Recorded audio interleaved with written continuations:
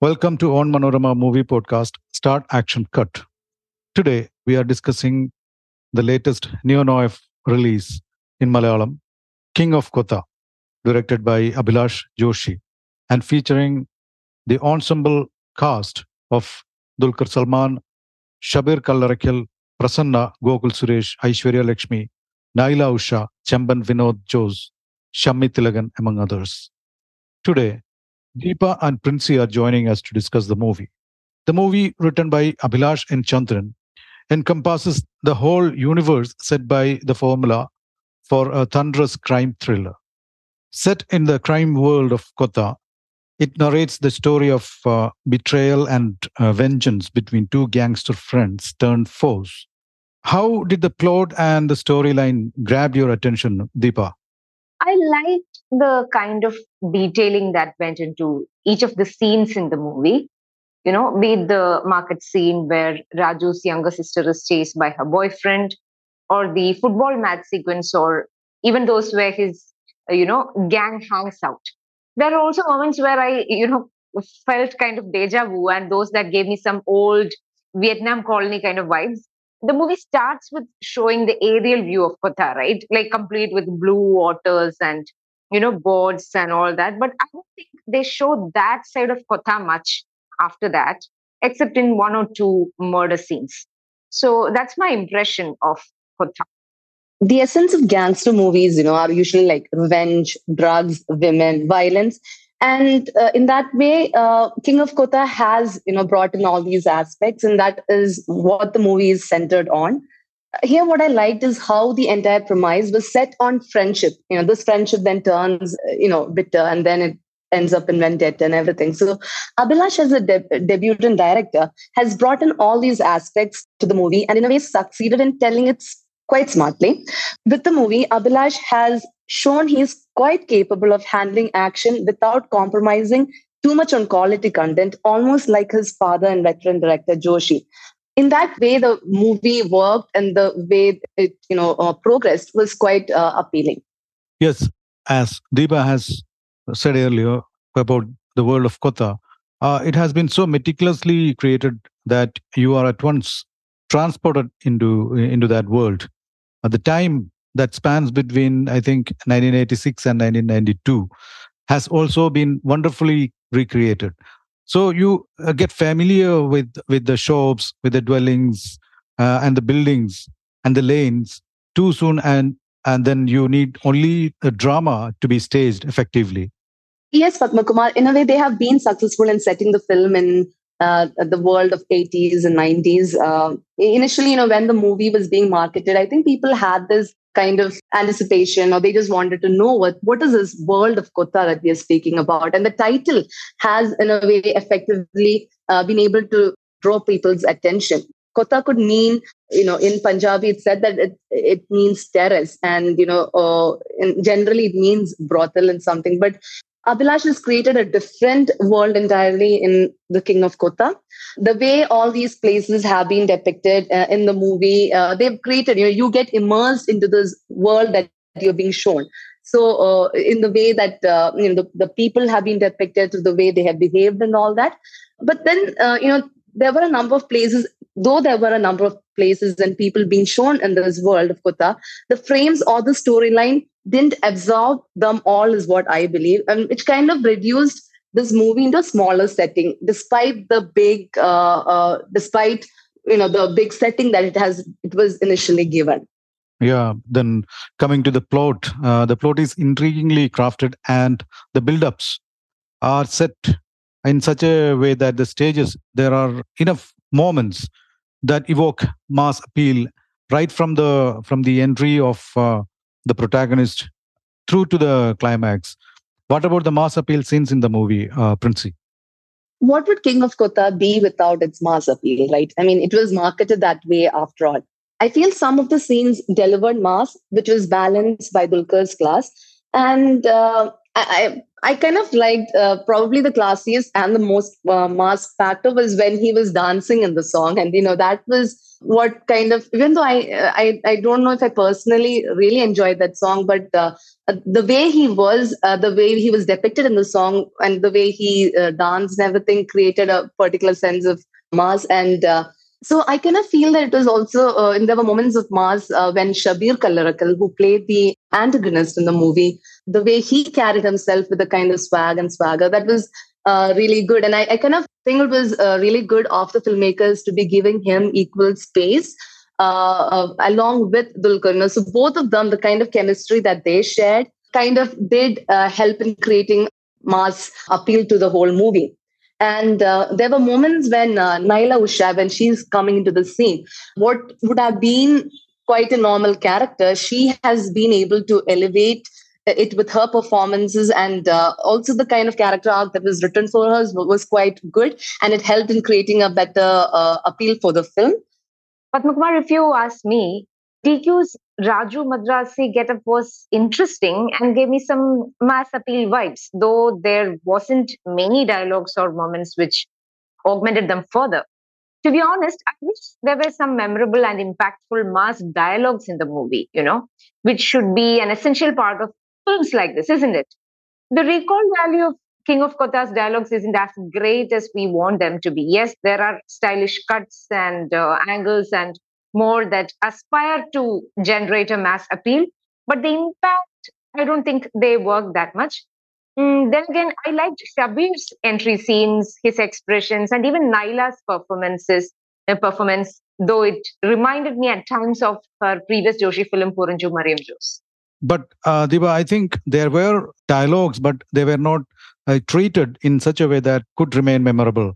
And I think there were intended crowd puller sequences, which expected mass hoots and claps and feverish, I mean, frenzied reception of the hero.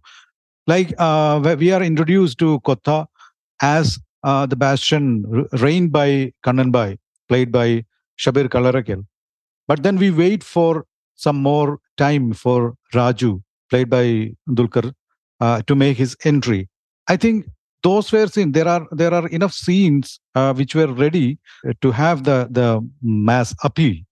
If you're asking me whether Dulkar as a mass hero worked, his entry and his introduction scenes worked in this movie, I would say quite much. But generally for me, if you're asking me to rate him as a mass hero or an action hero or a romantic hero, I think I would say that he appeals the most as a romantic hero, because I feel the way he emotes with his eyes have always been alluring. Sidulkar as a mass hero has potential, but I think just like Deepa mentioned earlier, some of it, didn't work out as much was probably because, of the dialogues, maybe if he was able to mouth the kind of dialogues that Yash used in KGF, probably it would have been more memorable and would have, elevated that mass sequences there.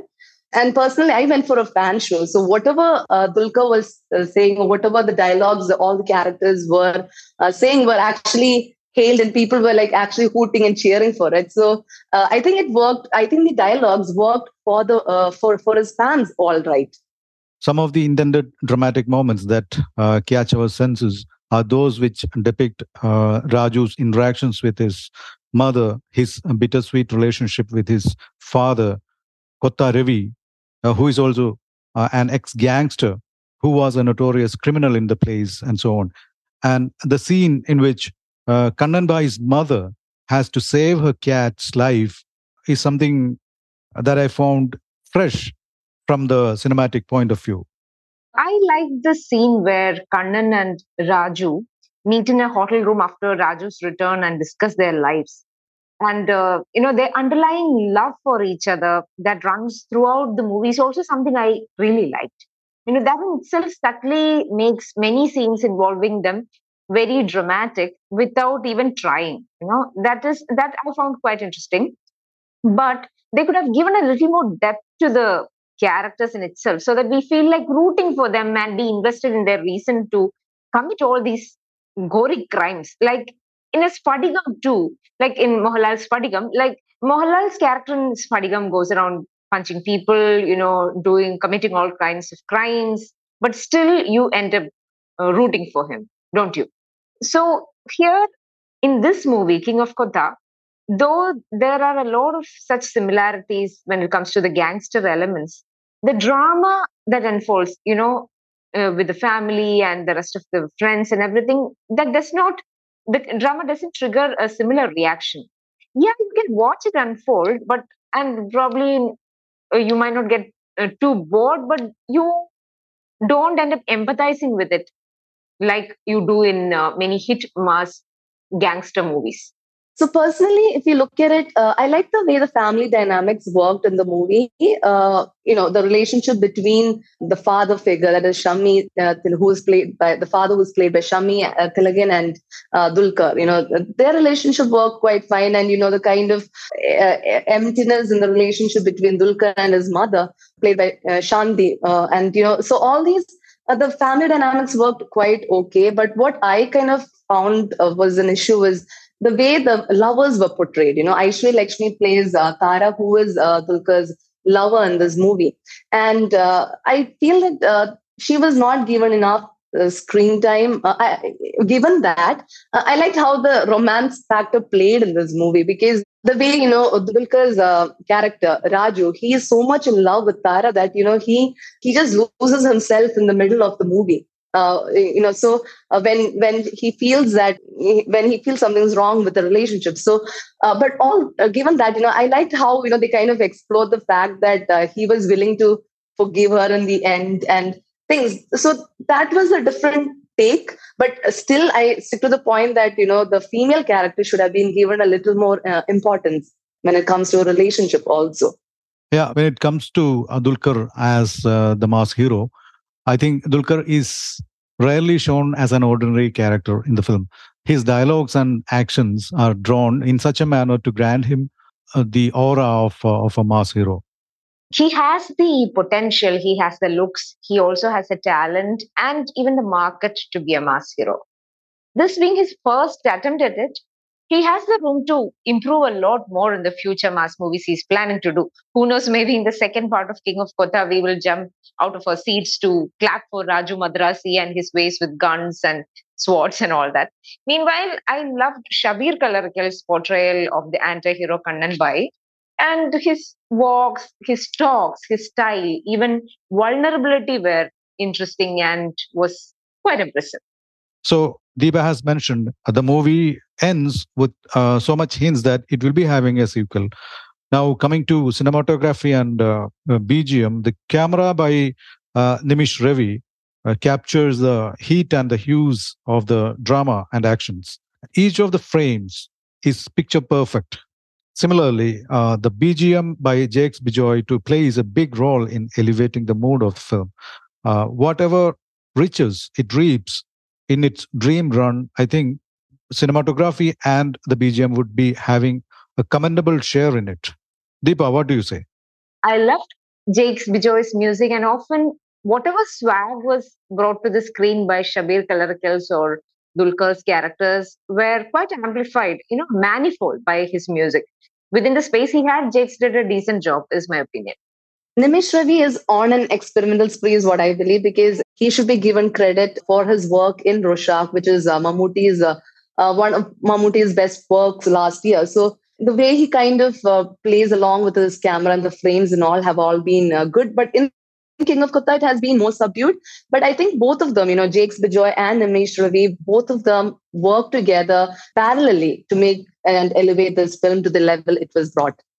Now, coming to some few weak points, the comedy I think didn't work at all. And as Princey had mentioned earlier, Aishwarya Lakshmi's character wasn't explored enough. Though the film is full of actions, but most of the killings seem to be cold-blooded murders for which the causes and the reason are not strong enough.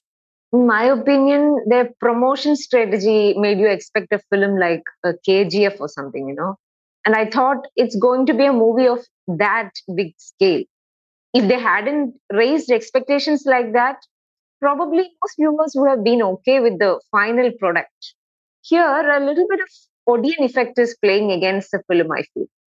I would like to counter the fact when you guys mentioned the comedy aspect. I think Champion Vinod was brought in, the character was written in such a way that he would bring the comic relief to the movie.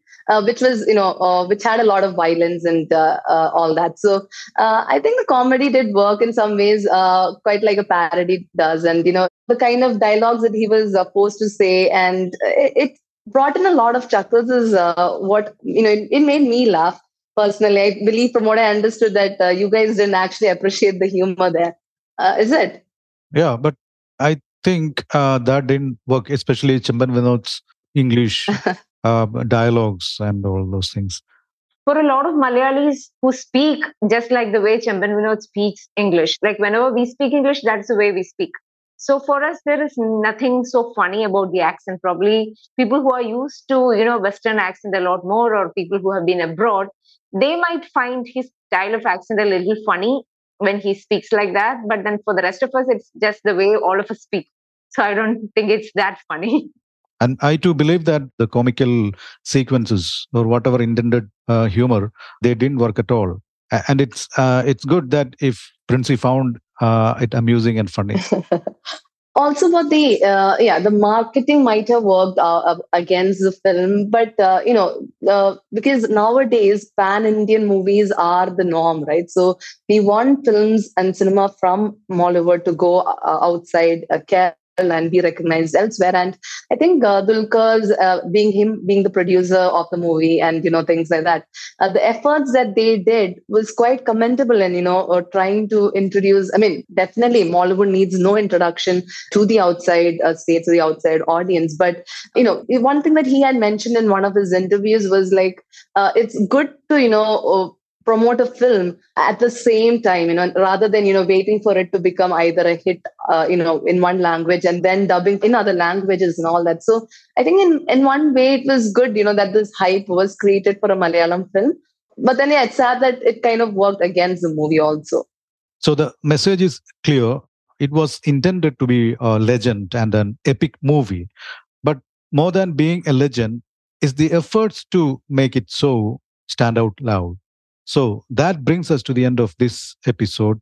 Thanks for listening to Start Action Cut, hosted by me, Padmakumar. The podcast is produced by Padmakumar, that's myself, with the technical production by Idea Brew Studios. Follow on manorama.com for more podcasts on movies. And be sure to come back for the next episode of Start Action Cut, out on Monday. Thank you.